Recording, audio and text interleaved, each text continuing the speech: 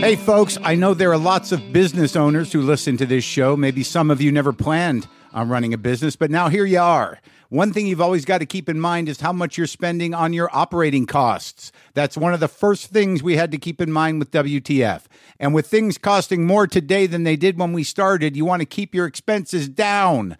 To reduce costs and headaches, be smart and use NetSuite by Oracle, bringing accounting, financial management, inventory, and HR into one platform and one source of truth.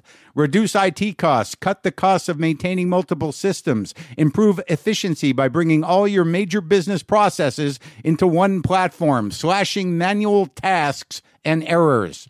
By popular demand, NetSuite has extended its one-of-a-kind flexible financing program for a few more weeks. Head to netsuite.com/WTF for more. That's NetSuite, NetSuite.com/WTF. Lock the gate!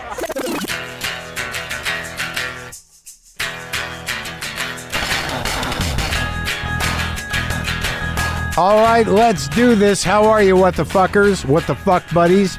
What the fuck nicks? What's happening? I'm Mark Maron. This is my podcast, WTF.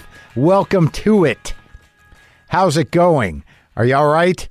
You know, I got to be honest with you. It's nighttime here.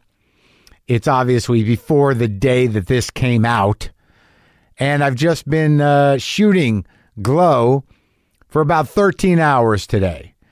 Now, that wasn't a work-intensive day necessarily, but you're there. You're in the studio, you're eating food, and there's something about that time that is exhausting. So I'm a little loopy, but so if I sound a little tired, it's not because I'm depressed. It's not because I'm lethargic or sad or despondent or despairing. I'm actually none of those things. I do feel a little bloated. That's what's happening. Too much food around, and I actually lost all the weight that I lost specifically to start shooting Glow because I knew there'd be food all around. So now I'm just going to have to accept that eventually I'll break down and I'll be stuffing donuts in my face and eating whatever the fuck they put out, and lots of it. I've been stifling. I actually held a piece of a donut today, looked at it intensely, smelled it, connected with it. I looked at the donut and I was like, I can really put you into perspective. I didn't say this out loud. There are other people around. But I was like, I understand what you'll do for me. I understand the sensations I'll get and the excitement of just shoving all of you into my face and just tasting the I was talking to an old-fashioned donut. And, and they know things. There's a wisdom to the old-fashioned donut. But I was like, I think we understand each other, but I'm just gonna have to let you go. And sadly, because I'm holding you, that's gonna be in the garbage. I could put you back in the box. Maybe no one would see it, but I'd know. We'd know together. If you entered someone else's face, you'd be like, you don't know this, but some other guy had me in his hands. Yeah, but you wouldn't be able to communicate that. I could probably just put you back in the box, but I didn't. I threw it out, and I felt like I was somehow a hero, somehow victorious.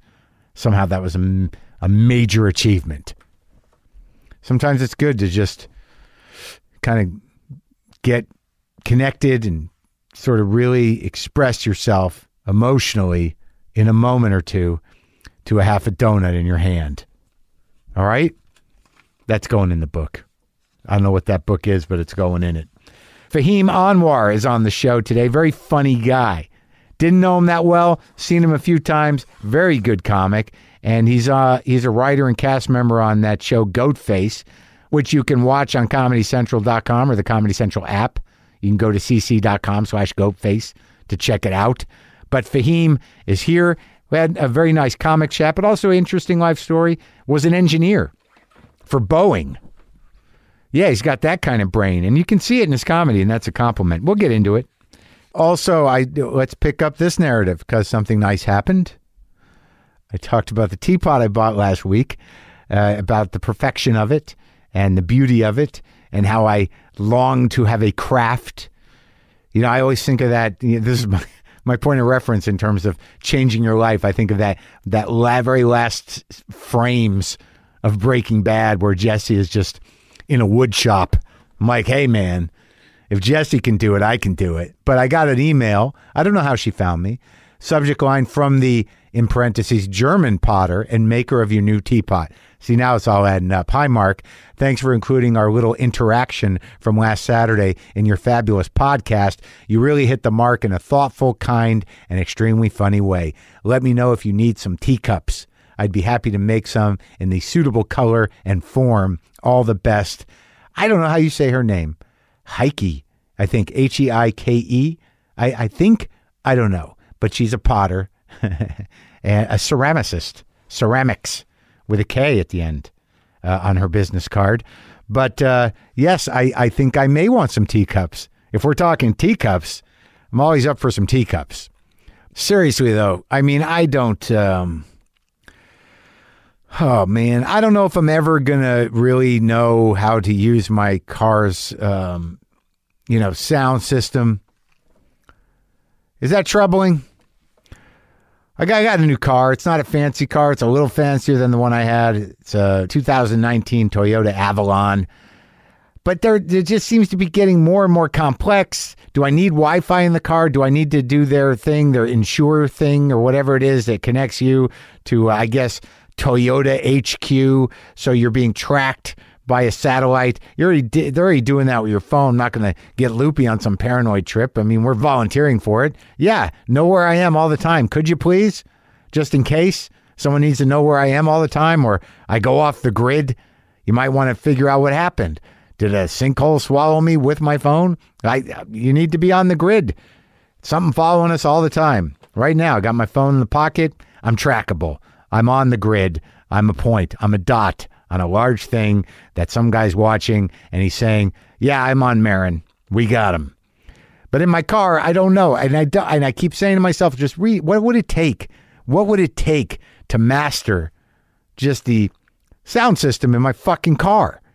I mean, I got the book right there. What would it take? Do I need all that shit? Do I need half this stuff? I long for simplicity. That was what, I think that has something to do with the teapot thing and just, whittling, which I'm not doing enough of.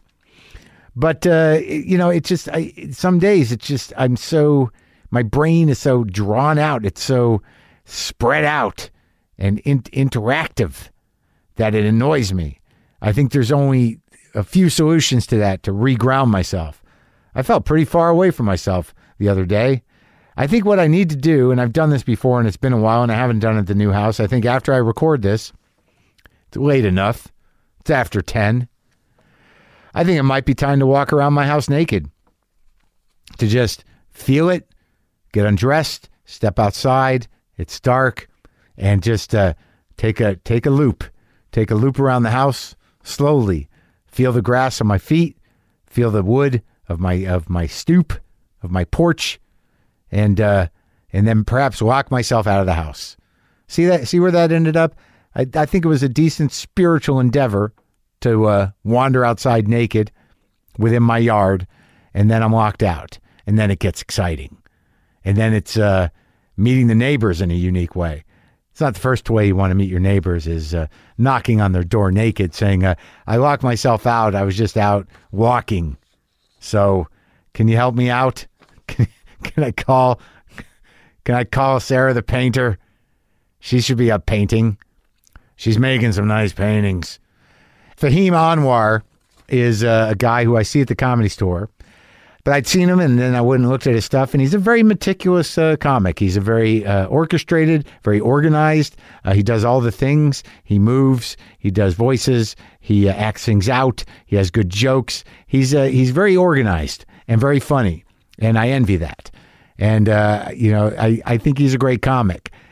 And we had a nice conversation. It was kind of interesting because he's one of those guys you see around, and we don't know each other, but we are comedians. And we did that talk, the talk we have here sometimes on WTF. We did that one. Fahim is the head writer and cast member on Goatface, which you can watch on ComedyCentral.com or the Comedy Central app. You can go to cc.com/Goatface to check it out. And this is me talking to Fahim Anwar here in the garage. Sometimes I wish I paid more attention in school, or in some cases, any attention at all. There are probably a lot of things I could have gotten more out of, like literature, and now it's probably not in the cards to go back to school and study the classics. But luckily for us, there's a new podcast called The Foxed Page that dives deep into the best books of all time. This is basically like the best possible college English class, but more relaxed and fun. No pressure of grades or needing to prepare something to say in class. It's only the books you want to read and know about, presented by best-selling author Kimberly Ford. Everything from Cormac McCarthy to Madame Bovary, from classics like Frankenstein to modern hits like Lessons in Chemistry. I love Ireland, but I missed the boat on James Joyce. The Foxed Page has a 3-part series on Dubliners, and that's a pretty great starting point. Want to get the most out of what you read? The Foxed Page is for you. Get it now wherever you get your podcasts.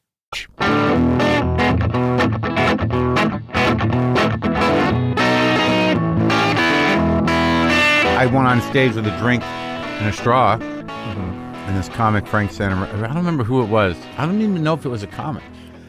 They just said, don't ever drink with a straw ever again. You lose your power. It's like the opposite of wearing a suit. Yeah, I don't know exactly why. I mean, I can see that. Yeah, because like you're making this point, you seem all macho, and then you purse your lips together. Right. Yeah. That Frank Santarelli actually did that bit on stage, but it was a concerned audience member who came up to me and was like, you just it takes away your edge. Yeah, don't do it. I don't know what it was. Have you performed in a suit before? Mm-hmm. I've performed in everything. Yeah. Not naked. Yeah, I would never do that. I've been asked like to do a week. I don't like when it's like too specific. Like, hey, we're all doing PCP and then doing a set, or you got to do like a trapeze act, and then you do like no one just wants to do a straight comedy show anymore. No, I know. So, like, you get butt naked and then you do your jokes. They have that. I know, like in New York, but I would never. And I know. I wouldn't even do it in my underwear. No, I won't do it at home. Yeah, I mean, you won't even run bits in the show. No, I don't. But I mean, it's like, why would you? Isn't it hard enough? Yeah, stand up with all the right variables is hard enough. I can't stand when it's any sort of theme where you gotta, like they do it at the store upstairs all the time. We're just doing a show about people's experience buying shoes. And you're like, what? I do like the performing in a suit is kind of. I have this joke one time where like I bombed in a suit, Oh yeah. And there's nothing worse than bombing in a suit because. People know that you thought it was going to go a different way. Like it's so premeditated. Like if you show up in a hoodie, you're all dressed up. Yeah. If, like they picture you ironing your pants and everything, and just like they're going to love me. Oh yeah, it's special night for sure. But if you just like rolled up in a hoodie, they'd be like, oh, that guy just walked off the street and tried some things. He ate shit. Didn't give a fuck. He ran with it. But a suit, it's like no, you gotta. Yeah, you think it's Vegas and walking off in his tie. Oh. Look at that. I don't. I think I've worn him on TV. I did for my first, when I did Seth, it was my first late night performance. Seth Meyers? Yeah. Did you wear a full suit with a tie? Full suit, yeah. Just because. Did you go buy it for that? Or did you have it for a family event? I bought it. Yeah. That's the good part. It's a good way to collect suits. Just do late night sets. No, but like how many suits did you have before that? Like one. Right. And it was baggy and yeah, it was shitty old suits. So you're like, I'm going to do something nice for myself. I'm going to buy this suit, and that's the other thing is going on TV with clothes that really aren't yours yet. You haven't made them yours. It is kind of odd as well too, where you practice or you do stand up day in and day out with regular clothes, and you're like, the biggest performance of my life. Let me wear a suit. I know. Let me rein it in. It's kind of when like some of our peers and stuff, they'll do specials, and we see them in the clubs, in and out, and they know the beats of the clubs, and they're like, let me do Madison Square Garden for the biggest performance of my life, and it's just a totally different, or like a giant theater. Oh yeah, it's just a totally different thing. I've made. How long have you been doing it? 16 years. Really? Yeah, that's the trouble with like starting so young is that people just think that you're like 6 years in. Well, I don't know that I noticed you until recently. Why is that? I lurk in the shadows. Like I don't overstep my bounds. But you're around? I'm around, I'm at the store. And you say hi to me and shit? Yeah, I'll say hello, but I'm forgettable. I'm the same way with like Rogan and stuff. Like I'll say hi, but I would rather someone not know who I am than to know me and have a bad impression of me. You'd rather people not know who you are? Yeah, I don't want to overstep my bounds. I'd rather someone not know who I am than for them to know who I am and have a bad impression, because one, you can come back from. The other you can't. Right. It's so hard to. Well, you're saying that like if somebody's like that guy's a dick, Like you if, never. like the first time I saw you at the store, if I was like, "Hey, Mark, I love everything you do. The podcast changed my life." Yeah. And like you inspired me to I'd get feel into. bad for you 'cause can the I voice- get your number? Your voice would be weird. Yeah, my voice would be weird. But all of the passion. I know what you mean. I know. Yeah. You just lay low until somebody Just lay says like, low. "Hey, man, you're pretty Sure. good." Like, wait for it to come to you. You're right. We're at the store all the time. Yeah. When the time is right. I was Right. that way with Sebastian. Like, because I've been at the store for a while, and like Neil Brennan too. Mm-hmm. Just wouldn't just do my thing, head low, whatever. When Yeah. it's supposed to happen. It's supposed to happen. And then I think I was doing one of the shows in Montreal, and he was like hosting the gala. Who, Neil or Sebastian? Sebastian. Yeah. So that was the first time we talked. Ever. And we'd seen each other at the store. But he knew- He's also one of those guys too, who's just kind of like He's in and out. He In- doesn't talk in and out. Yeah, he he's goes not in there to he doesn't even- socialize. He goes through the kitchen when he doesn't. He won't a- even do the like. the I've seen him. Scorsese movie. Just Right. his life as a. I don't know what it is, but he parks his car, and then I don't. You know, he don't. The last couple of times I've seen him, he goes through the kitchen door. Yeah.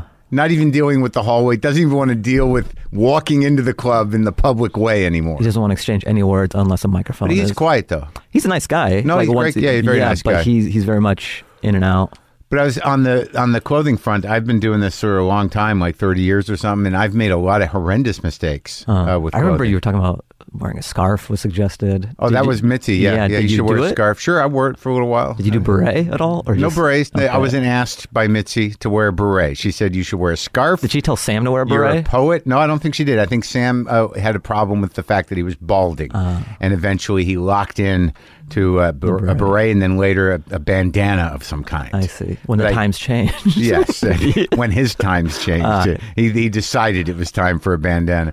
But I was on Letterman in a very shiny suit that for some reason, every time I look at those old tapes of myself, I'm like, how did I look at myself and not realize that the suit was shiny? Like, how did I? It was a shiny suit. Yeah. I thought this it was is of great. the time, though. I guess it was. I went to Calvin Klein. They'll sell you on shit. Was it like NBA draft suits? Just where. I don't know what it was like. It was a fancy 2-piece suit, and I wore a tie, but it would definitely had a sheen to it. Then there was a 5-button suit that was in fashion for like a month. I wore that. Leather pants on Conan. Leather pants. Leather pants. Yeah, I did leather pants. You were a bad boy back then. Right? No, it was a mistake. It was a mistake. How did it feel in the moment in the leather pants? Were you like, this is a mistake? Was there some squeaking? Was there some humidity? Well, I was like, hey, dudes do this, rock and roll, man. I was a leather pants and a Nehru jacket. Jeez. Yeah, I don't. Look, man, a lot of mistakes. I remember. I'm just telling you, man, don't make the mistakes I made with the clothing. Yeah, I was going to do leather pants. I had one coming up. This is good that we bang this out. I'm going to have to text. Say, Stop making Nick's on the leather pants. Yeah. But do you remember coming through Giggles at all? Because I started in Seattle. Yeah, And I remember you coming through there. No, I mean, like, how long have you lived here? Have you lived here? I moved fall of 2006 because I had a job out here in Long Beach. So I was in Long Beach at first. Doing what? Engineering. Oh, so you were still doing that well into... I was engineer for like 4 years at Boeing while I was but the thing is I started in Seattle when I was 18. I know. I spent a lot of time in Seattle, but let's go. Where were you born? Seattle, Everett, Washington. Oh, in Everett. No one really knows Everett. So I kind of know Everett. Yeah. Evergreen Hospital, shout out. Yeah, but your parents are first, Afghan, yeah. but they're for immigrants. They came they came here from Afghanistan. Do you have family in Afghanistan? Not that I know of. Really? Yeah, I think so. they're They all just here, cut it out, pretty and that much. was it. They didn't tell you about it. They didn't want you to know about it. I mean, they tell us little bits and pieces and stuff like that. But they're like, done with Afghanistan. Yeah, they're done. I think I had a chance to do a USO type thing. Maybe not that. You know how there's different If tiers you of did? USO. If you got a chance, I did. Yeah. I did get a chance like a few years ago, and they were just like, "We got out," or they're just very overprotective. They're like, "We don't know." Blah, blah, blah. I'm like, "Oh, it'd be safe to be on a base and all that." But What town were they from? Kabul. Really? And you don't know the history of what they were doing there or anything? No, I know. I'm not saying that's suspicious. No. They're on the up and up, guys. I'm here legally. Don't worry. They were ISIS freedom fighters. No, I'm just kidding. We call them freedom fighters over there. I used to have this joke, like I go and I performed for the troops in Afghanistan, and then I hopped the fence into the other side just to like double dip, just to get double the payday.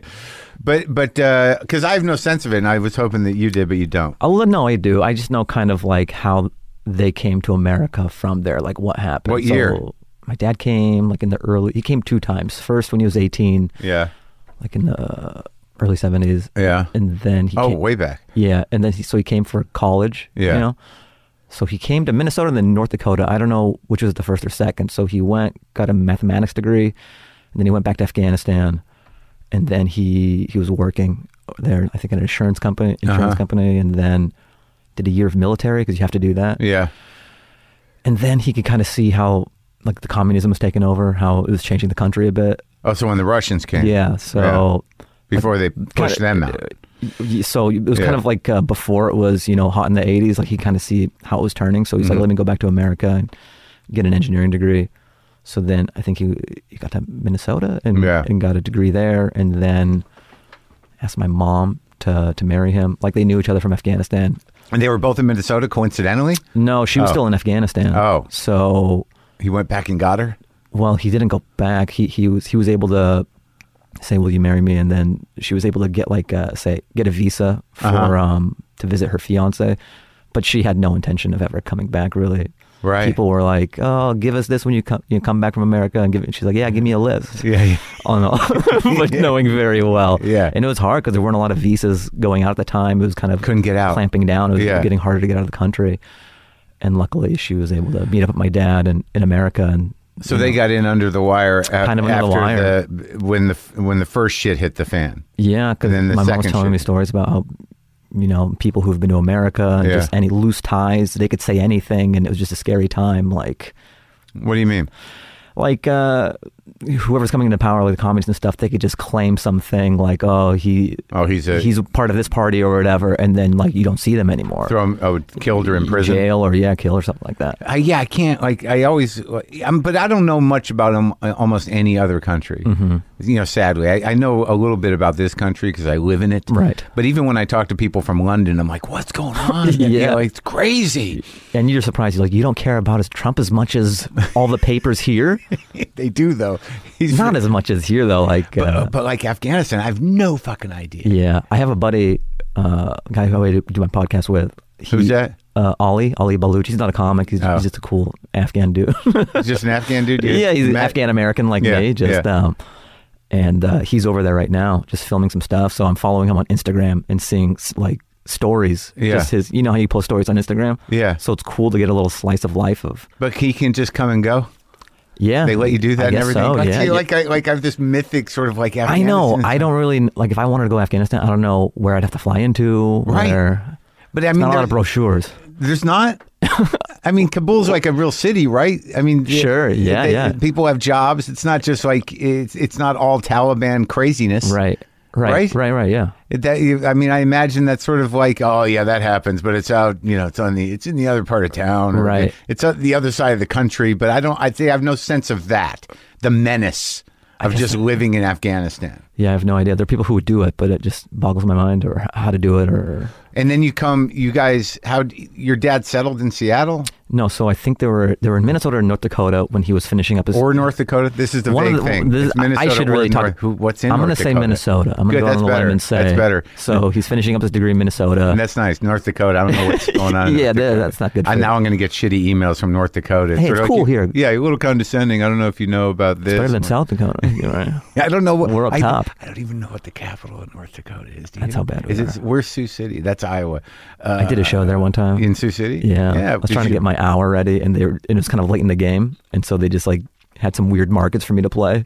Oh, right. But they have a club there, right? Yeah. And how was that? It was all right. It was just performing for a room full of people, white people, very, very white people. They must have loved it. They did. Yeah. Except for certain parts. Right. Yeah. You feel the resistance? Yeah. Don't you find that sometimes like... Sure, you'll have everybody love you and all that stuff, but you might have a slightly politically leaning bit. Oh, yeah. Like not with like crazy teeth, even if it's like kid gloves. I think it was just so tense at the time. Yeah. that even if they get a whiff of, Oh, you just feel it in your heart. Like you're not sure if and it's something that would crush yeah. in a blue state where Yeah. you're expecting a standing O Yeah. is the exact opposite. Yeah, and and you're reminded, Yeah. oh, and you feel America's it right different. like right at the beginning, but you're like, I'm in. I got to I'm in keep too going. deep. Yeah, I can't pull out now. I'm just gonna have to sit in this weirdness and see if and you just sort of like, it's gonna break a little bit, just a little, and then like, and if it doesn't, do you you're like, pivot or do you just plow through it? Well, I mean, I haven't I just started doing more politics in the last year or so. Do you get some walkouts at all, or? I've had people. I've gotten emails and like I've had minor walkouts, but not major ones. I feel like you have your fans at this point. No, And, that's the thing. But like but people do. It's weird that how people get triggered and they just behave like children. It's like you really couldn't sit through the 4-minute bit about that. You couldn't make it through. You know what's crazy? didn't? I know you're talking about, like, I was at the OR the other night, and sometimes I'll have a joke that. That's the original room for people listening. Sorry for the shorthand. I just think everyone is a Comedy Store regular. Me too. And I've just recently gotten emails. It's like, maybe you should give last names of people. We don't all know who Phil is. Oh, that's true. And then I'm like, I don't know who Phil is. Who was I talking to? But go ahead. Original room. Yeah, so sometimes you'll be doing just jokes and everyone's having a good time, and then you might be a slightly un-PC joke, but it's a comedy club. Yeah. It's not and people will like it for the majority, but there might be like, you'll see a pocket of people who just like, they turn off and they're no longer into you anymore. They were loving everything, but now you're a monster. And I just kind of had this thing that it was a good set overall, but I wanted to end on just kind of a little message. I go, like, guys, not every joke is for everyone. Like, just like not every song is for everyone. When you listen to an album, maybe you like 3 songs of this Drake album, let's say. Yeah. You don't, because you don't like the rest, you don't tune out and be like, fuck Drake. Yeah. What an asshole. But you don't listen. You don't tap out and you hate the artist because of one. Yeah. I go, That jokes. song. Yeah, jokes are songs. Maybe sit that joke out. Right. Jump back in for the next one. Right. We're not monsters. These are all just like ideas we're slinging. Did they connect with that? Yeah, I think there's a faction of people who want that, or who just want jokes to be seen as jokes. Yeah, because they're not anymore. But did you notice though that like sometimes, I mean, almost always, there's about maybe an eighth of the audience that isn't laughing properly. Anyways, that like if you're in the OR and you're killing, there if you're Do you zero in on the guy who's not? Sure. Like you look at the back, as far as you can see in the back, you're like, what are those people even doing back there? Are they paying attention? It's not that they're talking, but like you always zoom in on the people that are like, nope, not happening. I don't. I gloss over. I'm like, it's very hard to make. I mean, for the majority, you'll have most of the room laugh, but then there's also people who just have strange taste. That's it. That's you can't account for that. And I was talking about last night on stage, where I'm sort of, because your initial reaction as someone inside of you is like, why is that guy mad or whatever? And you don't know their life. I mean, what do you think? They come to the comedy club and all of a sudden, like the rest of their life is just on hold. That guy could be sitting there like, nah, this isn't working. Yeah. I'm going to do it. This is an odd profession, though. I've always found, like, to go to the Comedy Store, you have to pay 2 drink minimum, a cover. It's a night out. It's a pretty penny, especially if you bring a date. It seems like it's reasonably priced, or it wouldn't be so crowded. Sure. I mean, what are they really paying? Don't they get? Isn't it like a $10 admission fee? It's not. It's a pretty reasonable. It's like 10 or 20 cover charge, and then original, 2 drink minimum, and right. Then you got to pay for your date as well. So I mean, it's a night out. Yeah, you don't want to. But it's always so odd. They're paying this money, and they're dressing up and all that. But stand up is almost the only art form where they pay all this, and if they don't know who you are, like you're Mark Maron, so it's a different thing. But like, I'm a cusper right now. Like, I might be a funny guy, but nobody knows who the fuck I am, really. Really? Yeah. No, I mean, some do. Like, my few fans. But you do the job. You're very funny. Thanks. So, yeah, but I mean, Bill Burr talks about it in his come up, just how killing in obscurity. Yeah. Right. Because I'll get offers to do gigs somewhere, but the money's not great. Right. You kind of have to get some TV stuff, some movie stuff, some credits before the money reflects kind of where you're at in the game. It takes so long. And I'm not a diva about it. Yeah. Like, I don't need a ton of money. I mean, I live in a studio apartment in Koreatown right now. Good for you. I live very modestly. I'm not like balling out of control, and I need crazy money to go somewhere, but I just need it to make sense. Sure. To justify your work. Sure. Yeah. And that's not coming. No, it is slow. I mean, everything's a slow burn. Yeah. Comedy's just But you do realize that at any given time, there's only about like 9 or 10 comics that are like massive. Yeah. I always look at stand-up comedy as like tennis. Yeah. It's so hard It's so hard to be number one forever. Sure. And there's so many variables. You can be in the top 10, and but the board shuffles a bit. Sure. And if you can still play the circuit for a good amount of money, and you still got some name value and maybe your own sneaker, you're all right. For sure. But back to my point about it's a good analogy. When people come in, they pay this money, and then you just sit with their arms crossed. Like, you're paying so much money, and you're like, who's this guy? Think he's going to make me laugh? Yeah. Hey, you paid money. Yeah, defiant. Come on, what do you got? Yeah, like no one goes to the doctor and says, this guy thinks he's going to fix me. Yeah, right. All right, we'll see doc. Well, yeah. Well, you kind of do, though, don't you? No, I trust my doc. You do, but they don't always know what's wrong. I know. And they tell you what it might be. They're like, well, this could be a couple things. They're like, how do you not know? Like, how long have people been around in doctors? You should know. Yeah, I don't know. We don't. This is a weird thing. I've been in the hospital one time, and then for what? I shouldn't be saying this. My mom's gonna listen. Is she? Yeah, she's a big fan. No, she listens to everything that I. Of me, not of WTF. She loved your Josh Brolin interview. Oh yeah. She's a big man. You have to tell her. What was it? Embarrassing? No, just because she's so overprotective. I had pneumonia. So I was in the hospital for like 2 she didn't know. You didn't tell her. You just told her. That's one of the things you learn about Middle Eastern moms is like you don't tell them everything because that's what you know about every mom. I guess so, but this is even more so. Really? Yeah, because when you get sick, your brown mom will think that it's your fault. Like your mom? Brown. Okay. Whatever. It's a shorthand. I don't know if that's offensive or not, but I think it's okay. It'd probably be offensive if I said it. Yeah. I have carte blanche to say brown. But just whenever I would get a cold, or she would be like, "I told you." Like, I'm not allowed to get a cold. Right. She told you what? Like, how could I have prevented it? Like, life happens. Yeah.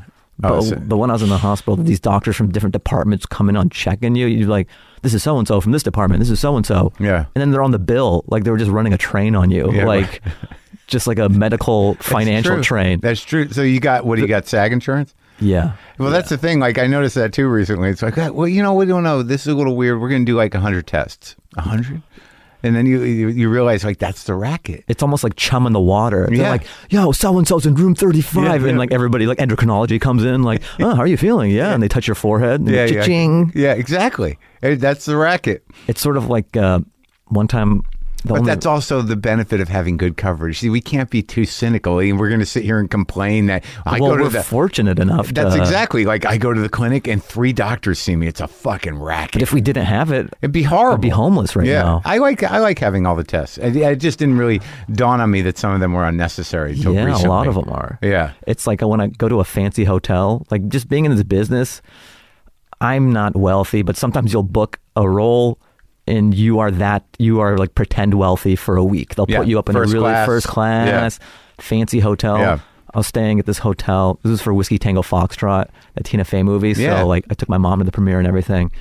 And we're staying at the hotel by Columbus Circle. I forget what it's called, but it's so nice. In New York. Yeah. Right there. Oh yeah. And I would never stay at a the hotel. Big one. Yeah. Yeah. And then I just realized everyone wants, can I get your bag? Everyone who says, can I get your bag? They just give me money. Yeah, right. And so like towards the end, I'm just clutching my bag. I'm good. I'm fine, thank you. I do that too when I get out. It's so fucked up because I carry a duffel bag, and if they send a car for me and I get out at the hotel and there are 2 guys there, I'm like, I'm good. I'm good. I got the door thing. Don't worry about it.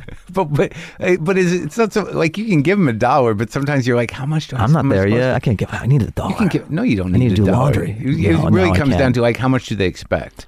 Like, what does a bag cost? And if I gave him $1, $5, he'd be like shitting on me with his boys, you know? Right. That's the other thing. How do you know what you're going to get into? You're better off just handling it yourself and being a dick, a cheap asshole, as opposed to like, that's $1, dude. And it's too much exposition to be like, I know I'm staying at a very fancy hotel, but I'm not very wealthy. I just got a very little role in a movie. I might get cut out. I don't know. We'll see. There's not enough time for that. You should make the time. Maybe I'll just like print it out on a note and just hand it out. Like a deaf guy on the train. Trying to sell some pens. Please don't ask me for money. I've just got to roll in.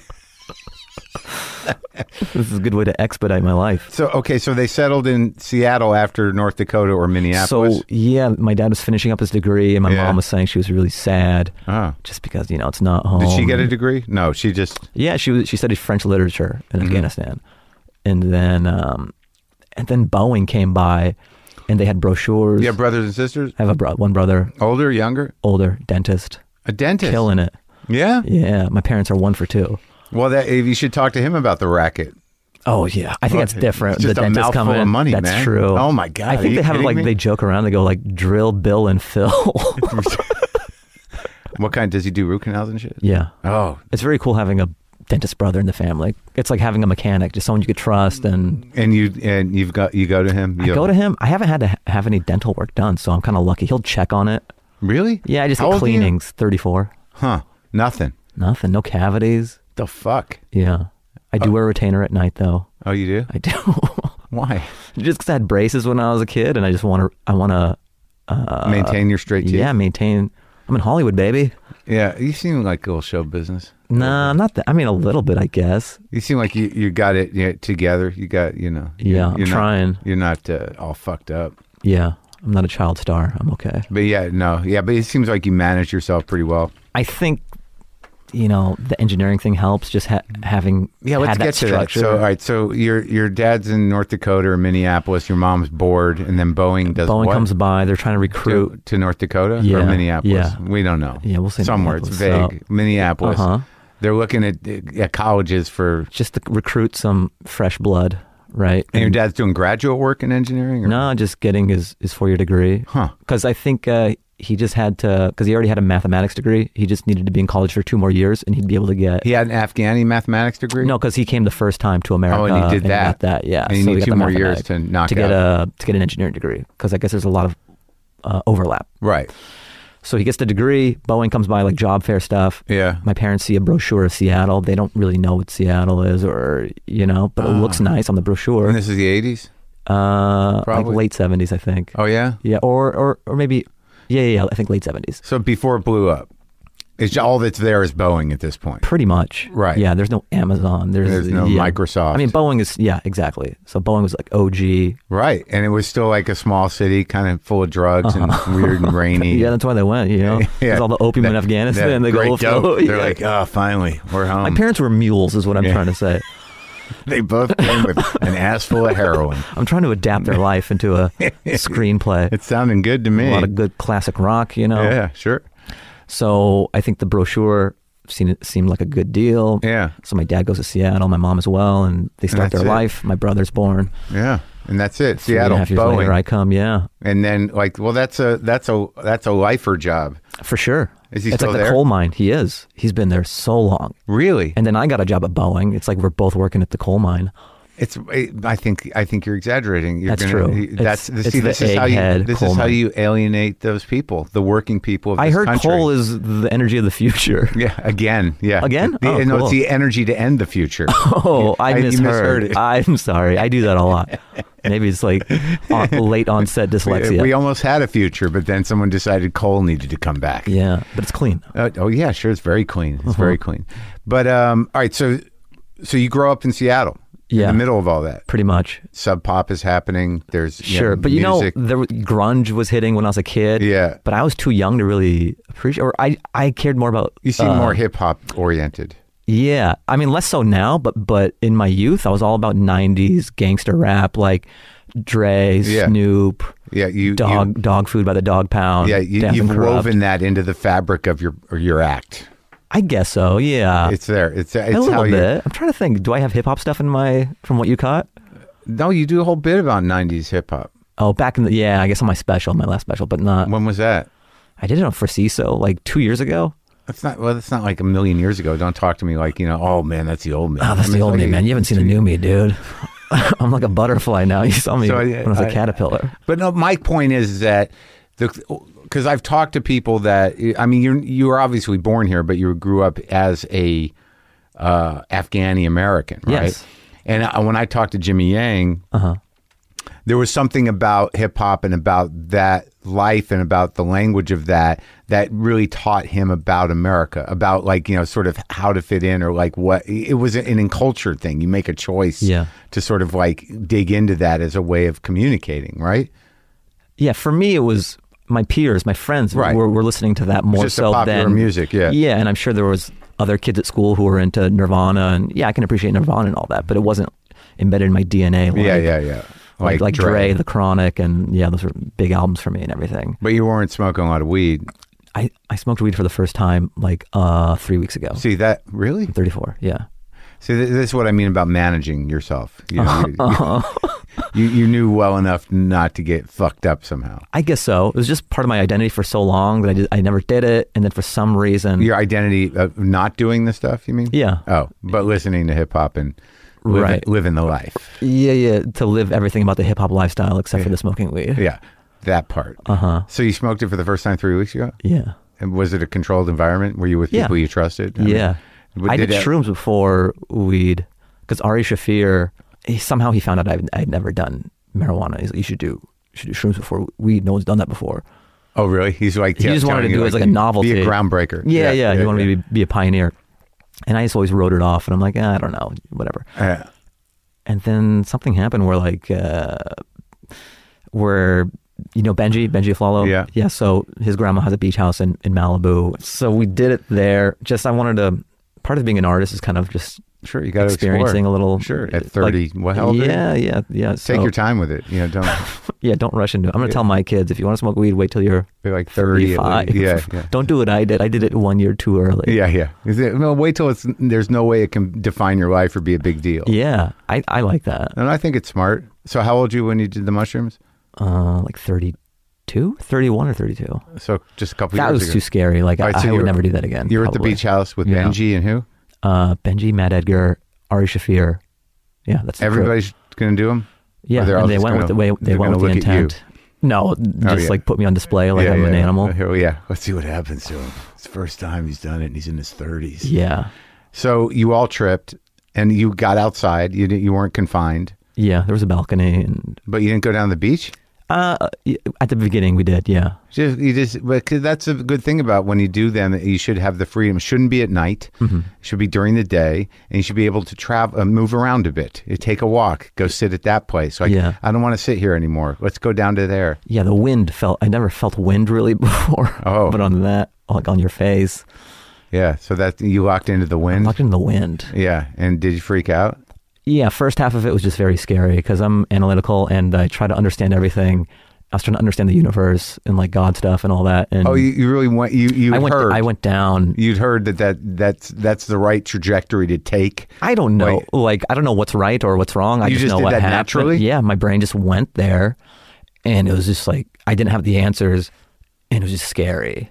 No answers No for answers. the engineer. No, That's bad. exactly. Well, I'm a human. I'm trying to understand. Sure. But math things couldn't. You cannot. Math, yeah. Math wouldn't help you. You All the Pythagorean theorems in the world, all the Fibonacci sequences weren't going to help weren't you. helping me at this point. All the quadratic equations No were help. failing me. It That must have been very scary for you. was very scary. I was like, I need chalk. And a blackboard. Yeah, quick. I need a Goodwill Hunting this And before what- I drown. Did they have to kind of reel you in, or Benji would. Benji would be like, "Hey, man, what's going on?" I was like, "I don't know, man. Just feel weird." And then he'd be like, "You're supposed to because you're on drugs." yeah, But I'm glad I did it, experienced it. that's Probably done. not for me. Yeah. No, not again. The second half, though, I was just like laughing so much. Just things were so funny. Oh, that's good. Yeah. Who was funny? Because I can't Just imagine.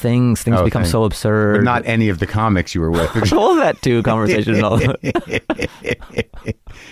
All right, so that you got that out of your system, and Yeah. did you get any resolution on the universe or God, or I mean, as No. an engineer, did I mean, you many realize? years later, though, I just kind of had this epiphany. I go like, it's okay not to know. We're not supposed to know. Oh wow, that's a big deal Yeah, for you. for me. Yeah. It's but that like but you can't overthink that either. Can't overthink it. Because then And, you get and really I do, still consider myself Muslim at heart, and like Muslim? yeah, I like to. I mean, I don't pray 5 times a day, and I'm not like the best. I'm not the most. Do you have a mat? I don't. I don't know. I don't? wonder, yeah. I wonder if do we call it a mat? I don't know. Or like a I'm prayer asking rug. you. It's a I've prayer just never rug. heard it referred to as a mat. Like we're gonna bang out some Warrior 2. Yeah, where's my mat?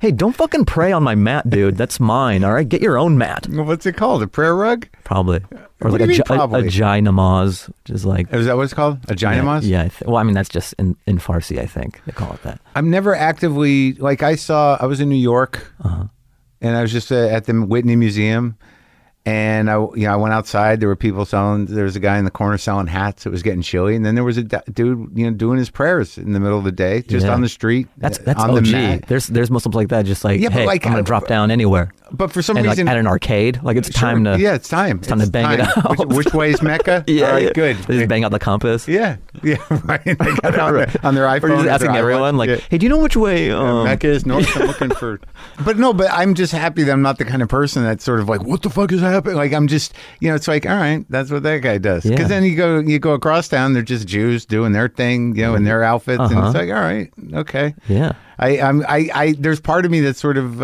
envies the discipline of it. The ritual of it. What's my ritual? Like, I'm going to make a smoothie.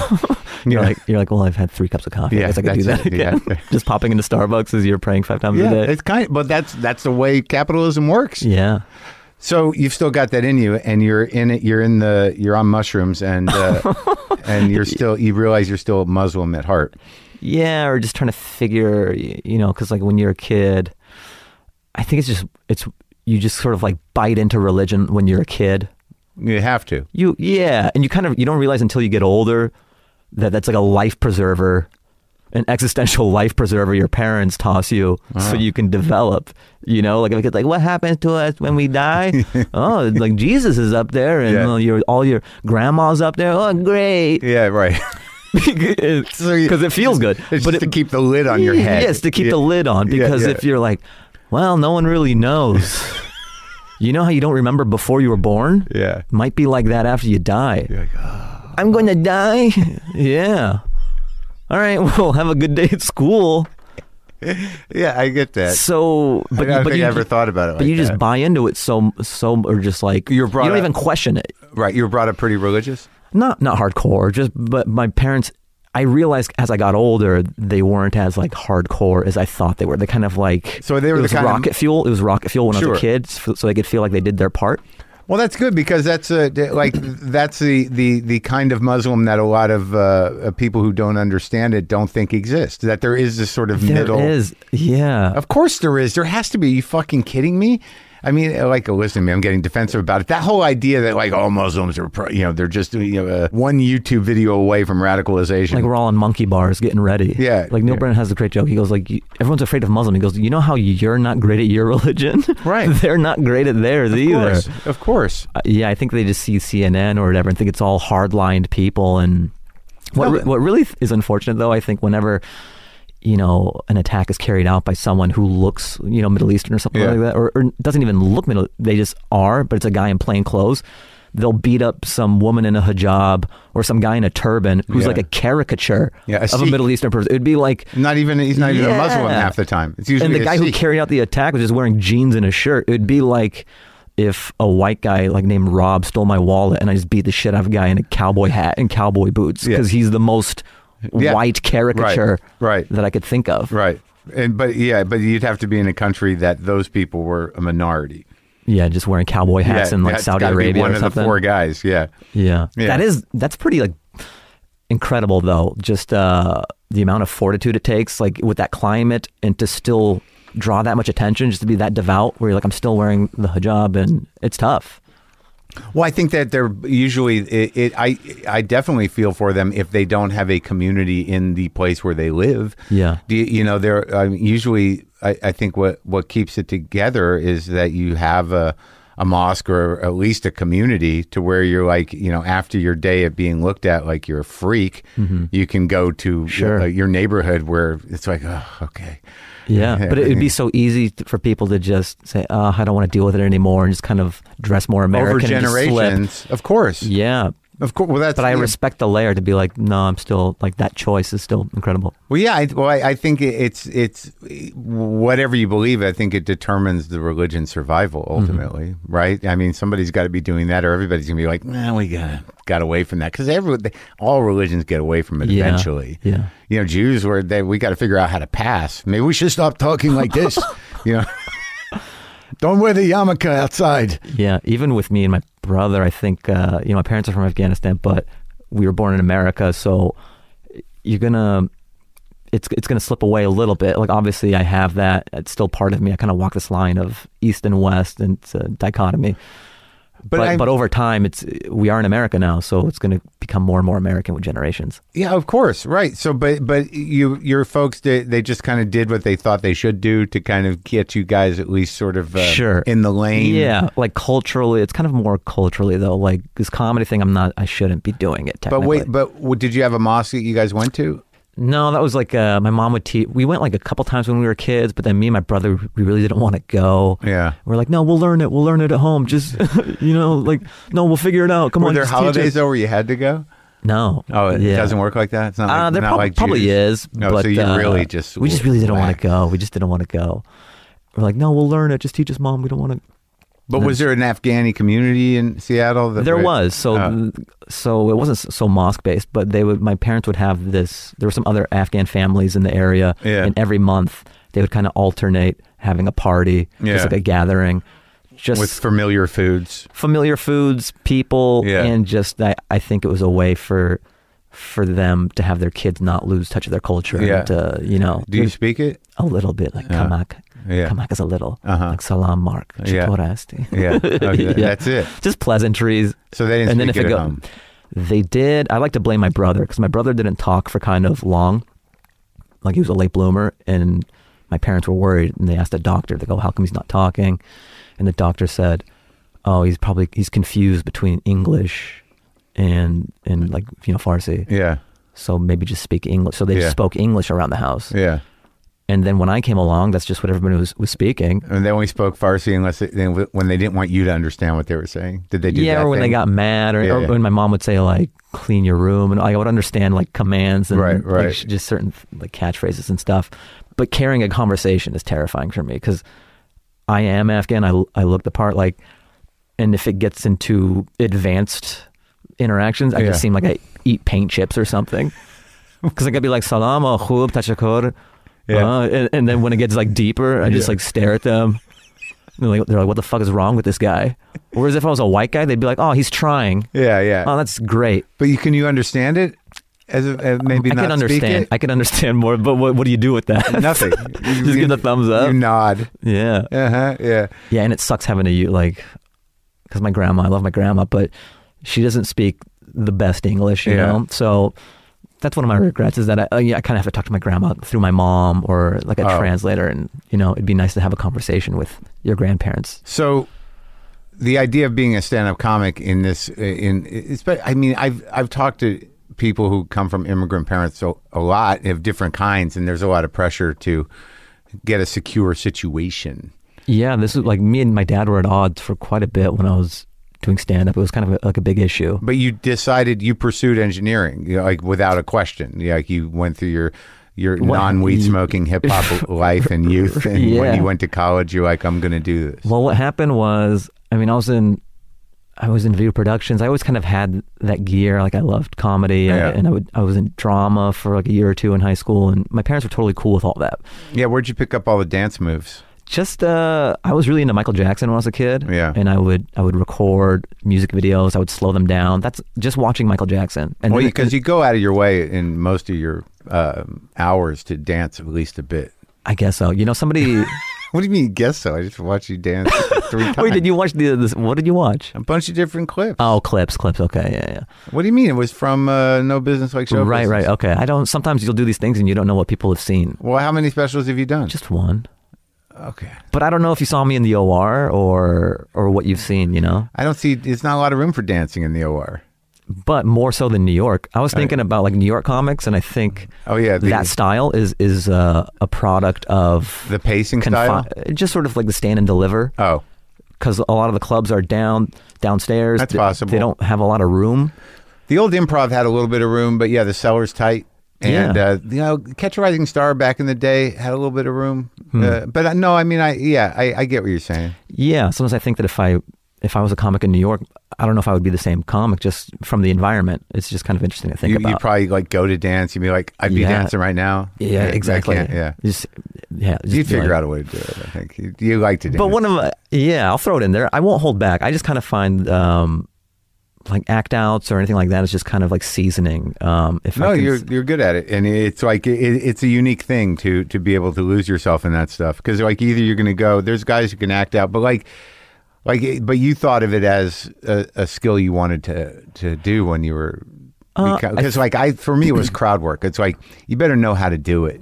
Like, there are guys that just can't do it. The OR taught me that. Before, I was very rigid, and then just moving through your bits. Part of the system at the Comedy Store, which you don't really see when you're a young comic, you just kind of you fight it. Yeah. They put you up so late, like when there's 5 people in the room, and you're like, why am I? Yeah. You can take it one of 2 ways. It can make you great, or it can make you bitter and toxic, where you're like, where the fuck am I here? There's 5 people, blah, blah, blah. But then you kind of realize, like, oh, there's 0 stakes. Yeah. It's 1:45 a.m. There's 5 people. And then also you realize they're here. Yeah. They're sitting, like, they want to be here. Like, if they didn't want to be here, they'd be gone. Yeah. And so you have this epiphany that, oh, there's 0 stakes. There's 5 people. I could just have fun, and I could be a human being. I don't have to do this veneer of a set like I'm you can doing learn, late night. You can learn what you can and can't do on stage. You can learn the parameters of what you're capable of, because there's no risk. Dip into the now. Sure. You could dip into you can just be 3-dimensional. Yeah, it's great. And that's a gear that I didn't have until coming to the Comedy Store many years ago. It's important, man. I liken it to like a wild horse in water. Yeah. You know, when they're thrashing around and everything, it just kind of like teaches them to slow down. Don't panic. Yeah, just before you're a wild horse and just you're wound up. A lot of people learn that on mushrooms, but not you. Oh, really? No, I go the other way. No, I mean, I was fortunate enough in my pain to, you know, when I started in New York, I couldn't get on at the big club. So the only club I could get on most of the time was a place called the Boston Comedy Club. And that was the way the evening started, was with 6 people. Like you would walk in on Wednesday and be like, what the fuck? And just be like 5 people spread out. Like, all right, we got a crowd. Let's go. Let's do it. I used to be terrified by that, but now I kind of love it. And when I want to develop new material, I'll ask Adam at the store, I'll kind of go up on a Tuesday or a Wednesday, just late. Yeah. Just late, because then I could just be on my phone and I can throw out some ideas. That's a good idea. Yeah, because it's becoming harder to try out new stuff at the store because it's in this renaissance right now. I know, it's that's packed, true. and there's all these. It's like you, Burr, Joey Diaz, Rogan, and then if I'm next, it's like you don't feel like I'm on the chopping block. You know what I mean? Are you though? Well, there's this expectation. They've been. But it doesn't seem like, it seems like your act is kind of bulletproof in a way. Well, there's different things I'm trying to do with different sets. Sometimes I'm like, let me build, and I would never do that like after you or something. Right, because you got to survive. Yeah. I'm not hard to follow, but I know what you're saying. No, I think there's, and that's the lesson I learned very late in my comedy career of like knowing what to do when. Yeah. Because before I used to chase the thing I love about stand-up comedy the most is when something works for the first time. Like the puzzle of it. Yeah. Maybe it's the engineer thing where I'm like, oh, something was nothing and now it's everything. Thing, I can tuck it away. Yeah, right. It's part of my arsenal now. Yeah, right. And just chasing that I love. And I would do it almost to a detriment where maybe it was on a showcase and I'm like, oh, let me try this new thing. Or when you realize you have to make impressions first before you can. And also when you get good enough, you realize like if you drive it into the dirt and it doesn't go anywhere, you can still save yourself. Isn't it great? I was just thinking about this too, like reaching a point in your career where you don't have to prove yourself. Like people know who Marc Maron is. They know you're sometimes. Well, not just that. I'm not saying from like an audience point of view, but just sort of like your peers in industry. Right, you are an entity. Right. You don't. Yeah. When you're a young comic, you're just like you're trying to prove to everybody that you're as funny as you think you are. Right. And things are kind of a threat. But now you can just be. Yeah. And even you just trying an idea out. It's just fascinating to watch someone so comfortable, even if the idea is not not developed, completely fleshed out yet, because it's a process. Yeah, because then you got to say things like, "All right, well, that one's going to come together, not tonight, I guess." Sure, but there's just something captivating about someone who's been doing it for so long, and I almost feel like 90% of comedy is just, I don't know, this is a bad ratio, but a big part of it is editing. Yeah, just some of the greatest stand-ups aren't like, sure, they're brilliant and all that stuff, but just being a good editor, because your audience does all your work for you if you are actually perceptive and don't have laugh ears. Right. But do you ever have those bits where you like they never work, but you have to do them because you like them? Because you love them? Yeah. Yeah, I might have, but it'll be like one tag. Like they'll already be laughing and it's just a throwaway for me. Right. And like maybe 1 out of 50 it'll hit. Yeah. And I'm like, all right. That guy knows. Yeah, I'm going to keep it. Yeah, it's almost like an inside joke. Yeah. So, okay, so you're doing a little theater in high school and then college? So what happened was my parents you're already straddling your desire to be in kind of. My parents just thought it was something I was doing for fun when I'm a kid. Yeah. But then once I came to my parents and I was because I think I was 17 and I wanted to get on SNL. So, because I just loved that show growing up. Yeah. And I researched, I go, how do people get on this show? It was through, they were all improv performers from Groundlings, Second City, UCB, or they were stand-ups. Right. So it was like 2 paths. And then I researched Groundlings and UCB. Like, you have to pay money. They're in LA, they're in New York, they're in Chicago. I'm just some kid in Seattle. And you have to pay money. And I don't think my parents would be into it, especially paying money. And then stand-up was just you. Yeah. I go, I think I could do that. I can rely on me. Yeah. I don't need a team or anything. It's just up to me whether I succeed or fail. Right.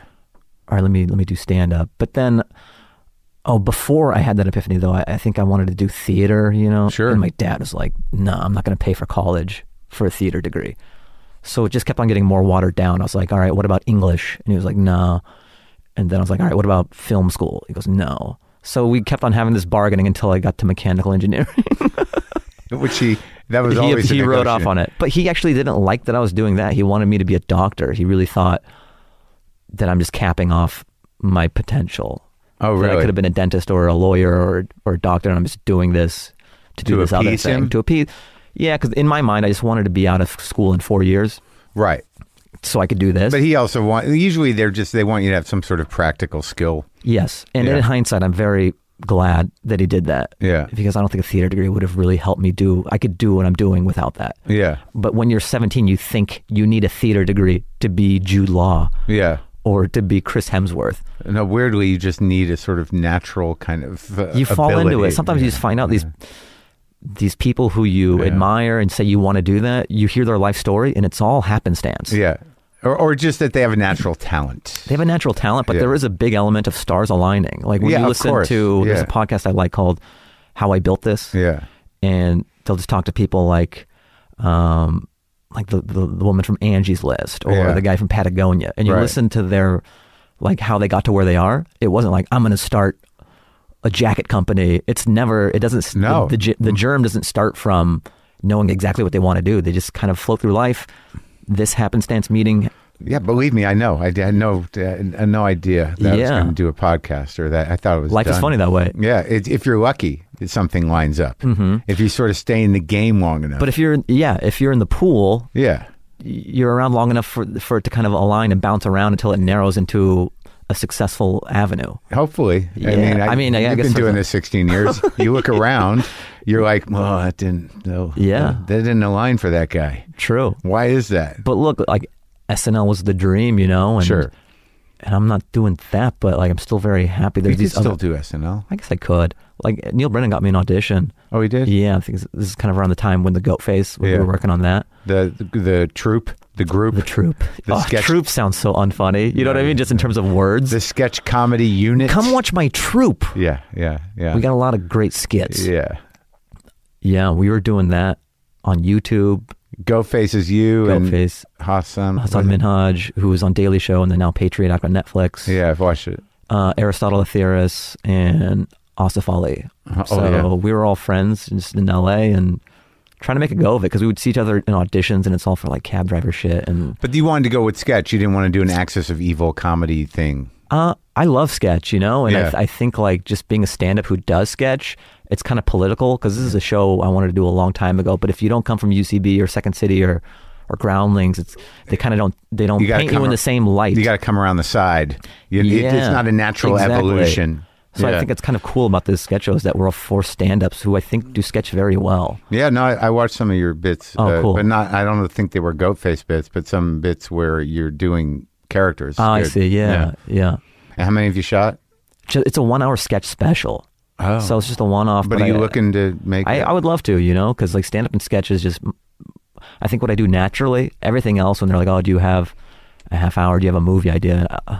It just seems like so much more work, whereas these other things just come to me. Yeah, hanging around with 3 other dudes going, yeah, let's do that. You know, it's like a 3-minute thing. Yeah. It's not like a fucking... Exactly. It's not like a 90-page to 120-page thing that could eat up 4 years of your life. Exactly. No, I get it. That's a comic brain. Mm-hmm. I imagine that's sort of relative to a math brain, too. I think that once you get all your equipment in place mentally to work problems out, you're not looking to spend a year on the problem. Yeah, I like how nimble you could be, too. Yeah. You're like, okay, I'm doing like an action sequence. All right, now I'm doing a like an indie film parody. Right. You can really do a lot of things in a short amount of time, Right. and it scratches that creative itch. And it's satisfying that it's not going to take. You're not going to get forever, bored, right? really.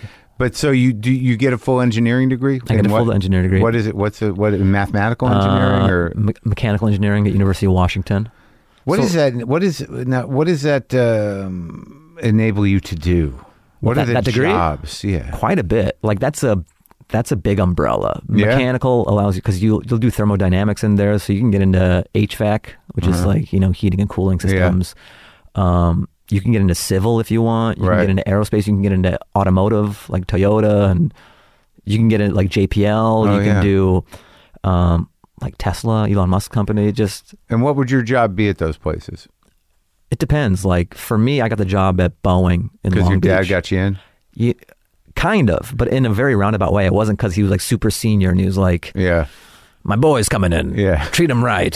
Yeah. And just like a pat on the back. yeah, no. Because I think my dad, he's kind of slipped through the cracks at Boeing, and he should be.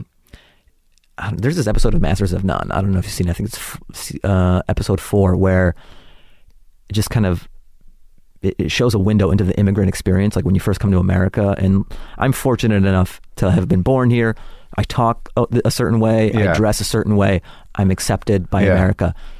I never really give a lot of thought to this because it's my dad, and you just think of your dad as your dad. You don't think of him as a functioning member of society. right. But that episode really was kind of a mind fuck. Like, and it made me think about like when my dad probably worked at Boeing, and he's literally from Afghanistan and is probably trying to learn English a little better, or doesn't have as much of a grasp as it. I mean, he speaks perfect English, but there's an accent, and we're not as woke. You're only as woke as the year you're in. Yeah. So the politics and of him trying to climb a company and the positions he was overlooked for, and Right.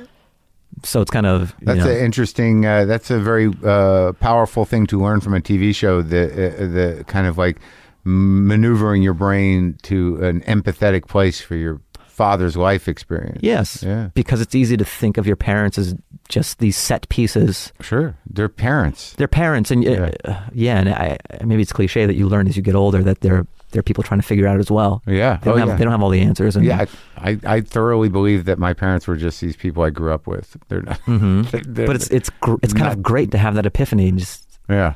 so my dad didn't have that, like a ton of weight to clout, throw around, the yeah. clout to say, see my boy and all Yeah, this stuff. right. But what he did, he had access to the Rolodex of like all the managers and stuff. Right. Like there's this proprietary, it's like a contact list. Yeah. So he could find out who the managers are in Boeing, and he says like, email this guy. Yeah. Like they won't know how I got his email or whatever. But, Right. so I basically got a contact list of some people to hit up. Yeah. And so I emailed a couple Boeing managers saying, hey, I'm graduating with a mechanical engineering degree from the University of Washington. Here's my senior project. And, just... Did you say your dad worked at Boeing? I don't know if I did. You Maybe did. Probably I did. Yeah. Yeah. And when you're a kid, you think this is old 1950s thinking like, it doesn't work this way, Dad. You got to know someone. And, Yeah. But he's right. Sometimes your parents are right.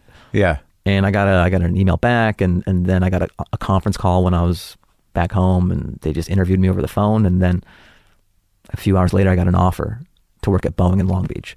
And I only applied to jobs in Southern California because I knew You could I do wanted. comedy. Yeah. Because I was trying to get here. Yeah. And So- was it a good job? It was great. Yeah. I mean, it was always a means to an end. Right. It's not pouring cement or anything. No, but you could have stayed there Where at Boeing. I could not, my soul wouldn't have allowed No, me but to. I mean, like, they set you up pretty good. The offer was solid Sure. for new But the thing with engineer. engineering is that you get this thing called salary compression, where you come in at a pretty nice rate compared to your friends who are graduating in different fields. Right. I was coming in at 62K, let's Yeah. say, which is good for the time. Yeah. But year by year, your salary doesn't really increase that much. And then new hires start making as much as you, Yeah. or even more. But are there like hot shot engineers? I mean, just the fact that you said that, maybe Elon Musk is the only one, really. Right. There's not a lot of hot shot engineers. But like your job security isn't like, there's a new kid that can turn this inside out. No, and if you are, you're very rare. Right. He can make a plane without wings. This guy. Yeah, it's just a tube flying through the air. Yeah. No one knows how he's doing it. Yeah, there's less rock star Right. I mean, there are some of them, but I think to excel in that field, you have to really love it. Yeah. When you clock out, you're reading manuals, and I think it's true of any field. Right. The people who excel are the ones who it's not work to them. So you're doing that gig, and you're doing the comedy. Doing that. I'm engineering by day. I'm driving to Hollywood and being a ghost at every comedy club. People walking through me, walking around the just hall, loitering. Yeah, but you seem to you say you don't mind that. Well, because I'm at a certain level now where it's fine. Like, I'm getting up at the Comedy Store, like, look, it'd be great to have a better rapport with you, but I'm not going to push it, you know, like before we're going to have one now. Yeah, true. Yeah. But I like the way that it's worked out. I wouldn't have liked, you know, can I pick your brain? Yeah. No. Well, that's a different kind of person. You know what I mean? Like, you're not that guy. Sure. I mean, there's definitely people like that. You know, I kind of fucked up because, like, not with you, but I asked Burr to do that, but not too early because he had said some really glowing things about me, like in print. Yeah. And I did this. Well, he's a good guy. Yeah, but the thing is, I would have like limited interactions with him, never at length. Yeah. So it was always perplexing when I would hear from other people like, oh, Burr really likes you, or he mentioned you in this article, and I did this festival in Ireland, this Vodafone. Yeah. And the guy was like, oh yeah, Burr was here and he was talking you up. So it was just like fucking with my mind. Like, how have I not had a conversation at length with this man, and he's saying all these nice things about me. Yeah. And it'd be cool to have a little bit of a rapport. Yeah. So then I got his number and I was like, thank you for, you know, the Ireland thing. And he's like, oh yeah, don't mention it. And I was like, yeah, I'm like, I'll get a coffee and pick your brain. I literally said that shit. Yeah. And he's like, oh yeah. Like, he wanted to, but he's so busy, and like, I could just say what's up at the store. I don't need to. I know. Like, I don't need to eat his day. But it's just weird with comics is that we have this community where we see each other and we probably talk enough. You're right. You're right. Like, we're not the type to like set time.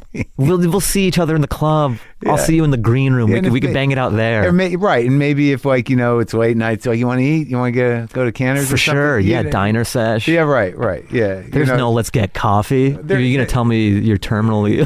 Yeah. Right. What's the matter? You know, it's weird though, because it's not like we're busy, but we have time during the day. But it's always a little awkward when you're, you know, out with and he has a kid and he has a wife. So it was one of those like late in life bonehead blunders. It's all right. I mean, I'm beating myself up more. Like, I mean, I'll go hike with Ryan Singer and shit sometimes, and like, you know, I mean, it happens, but it's just it is a kind of an odd thing. You got to slip into it. We don't like to plan anything unless it's necessary. Yeah, like that's funny though. Like, are you sick? What do you need? What's happening? If a comic wants to have coffee at a certain time, did something happen? Lay it on me. Yeah, it's gonna be heavy. So, but when you finally quit your gig and I mean, is your old man proud of you now? I don't know. We'll see when I go back for Thanksgiving. He's been the longest holdout. And like, my mom is loving it since I took her to the premiere. Oh, really? Because she got pictures with like she got a picture with Margot Robbie and like Tina Fey, and she got to see the best of the best. Yeah, because I hide a lot of stuff from. It's tough because when you're out here, especially in the early years, she'll be like, you know, what's new, and you're doing things, but they're not. They're like an audition. You're not going to tell your mom about an audition. That's the worst. Dude. It's the fucking worst. You can go through the yo-yo, like you're built for it. Yeah.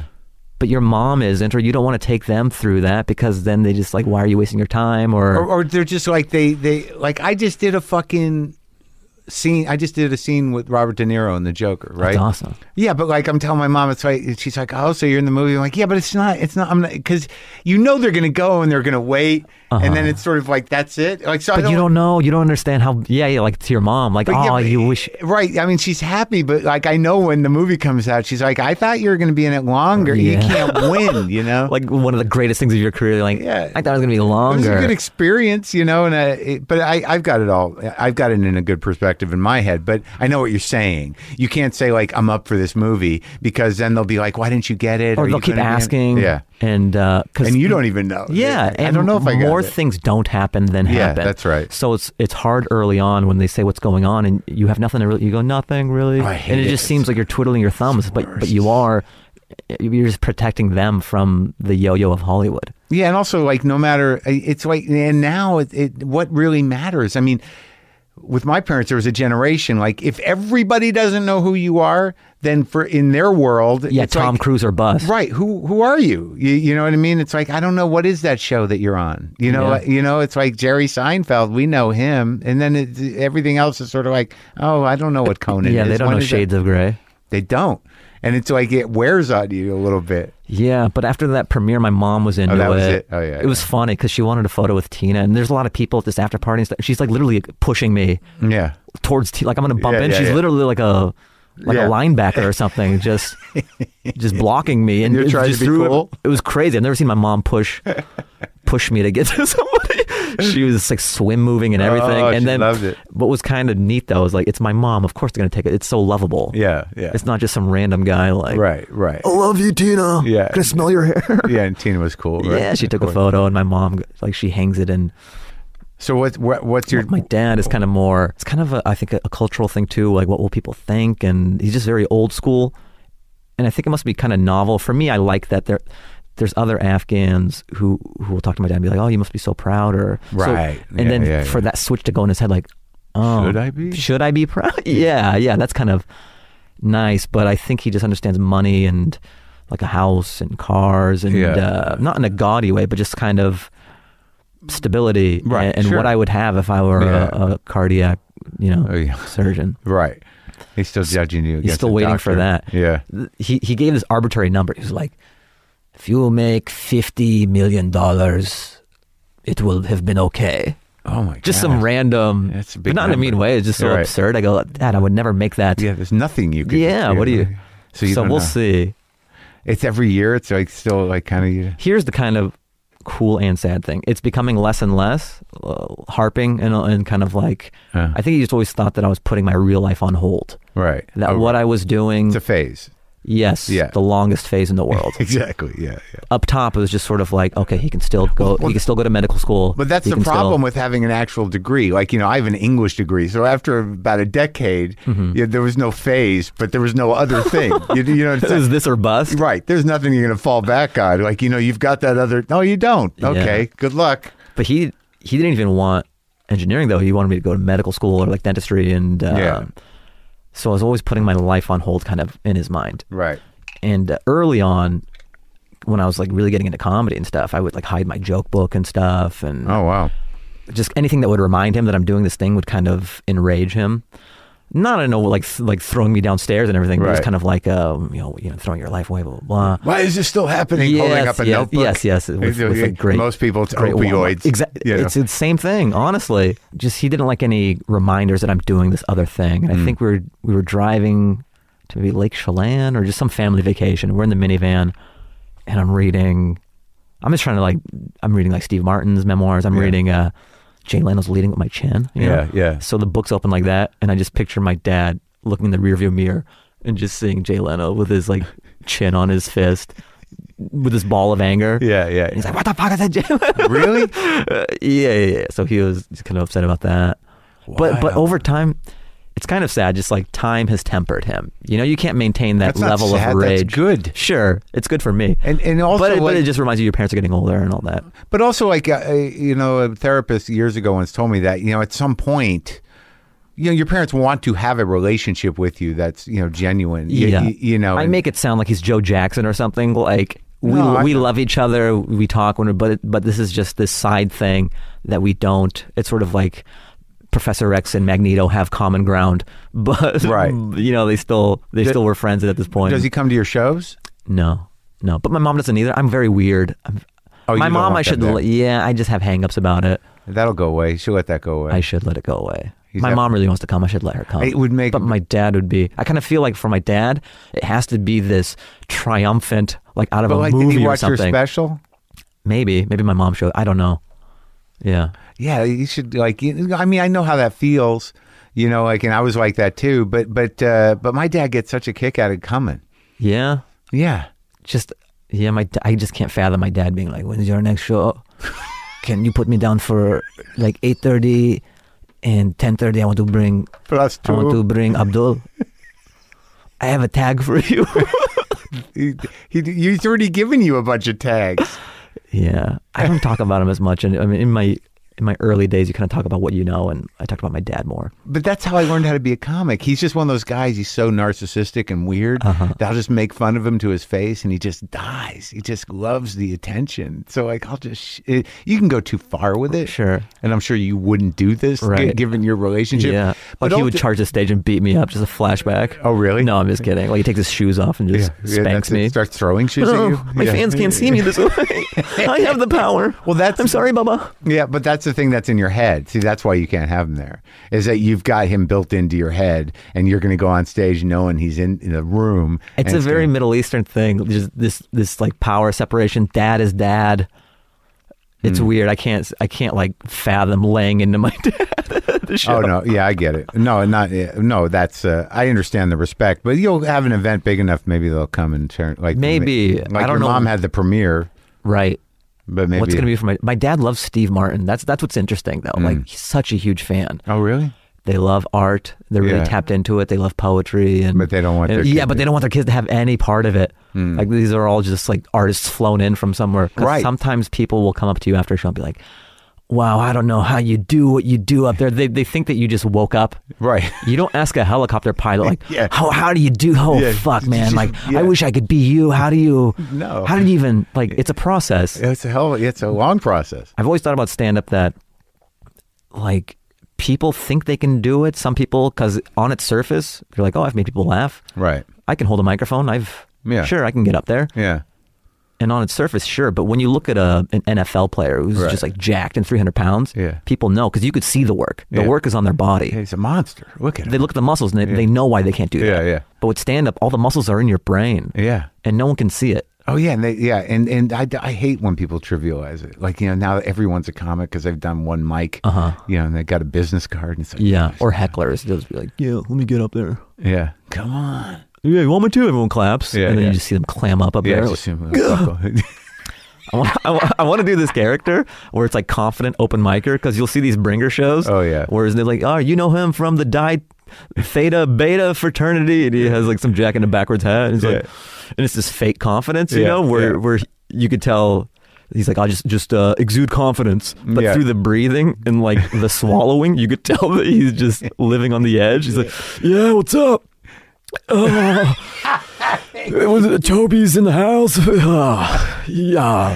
Fuck, you guys ever notice when It's funny. it's just hilarious as a comic back there? You go, that's not a normal breathing pattern. Yeah.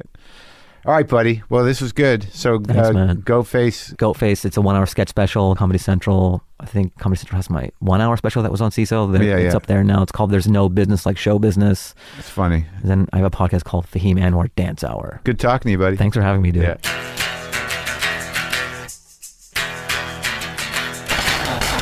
Okay, that was good. I like that guy. Funny guy, smart guy. Oh my God, I'm talking. I'm having a hard time recognizing my own voice in my head. So that's that. Go to WTFpod.com. You can check my tour dates. I got a few coming up that are on there at the Wheeler Opera House in Aspen and also at the Boulder Theater in Boulder, Colorado. You can also pick up the audio version of Too Real right there on the homepage at WTFpod.com. And I wasn't planning on playing guitar. It's a little late. I'm a little tired, but I think I'm rethinking it because I plugged in the Telecaster. Maybe I'll just go clean. Why? All the cool guys are playing with their fingers, just their thumbs. Oh man, I'm gonna do 2 fingers, clean in.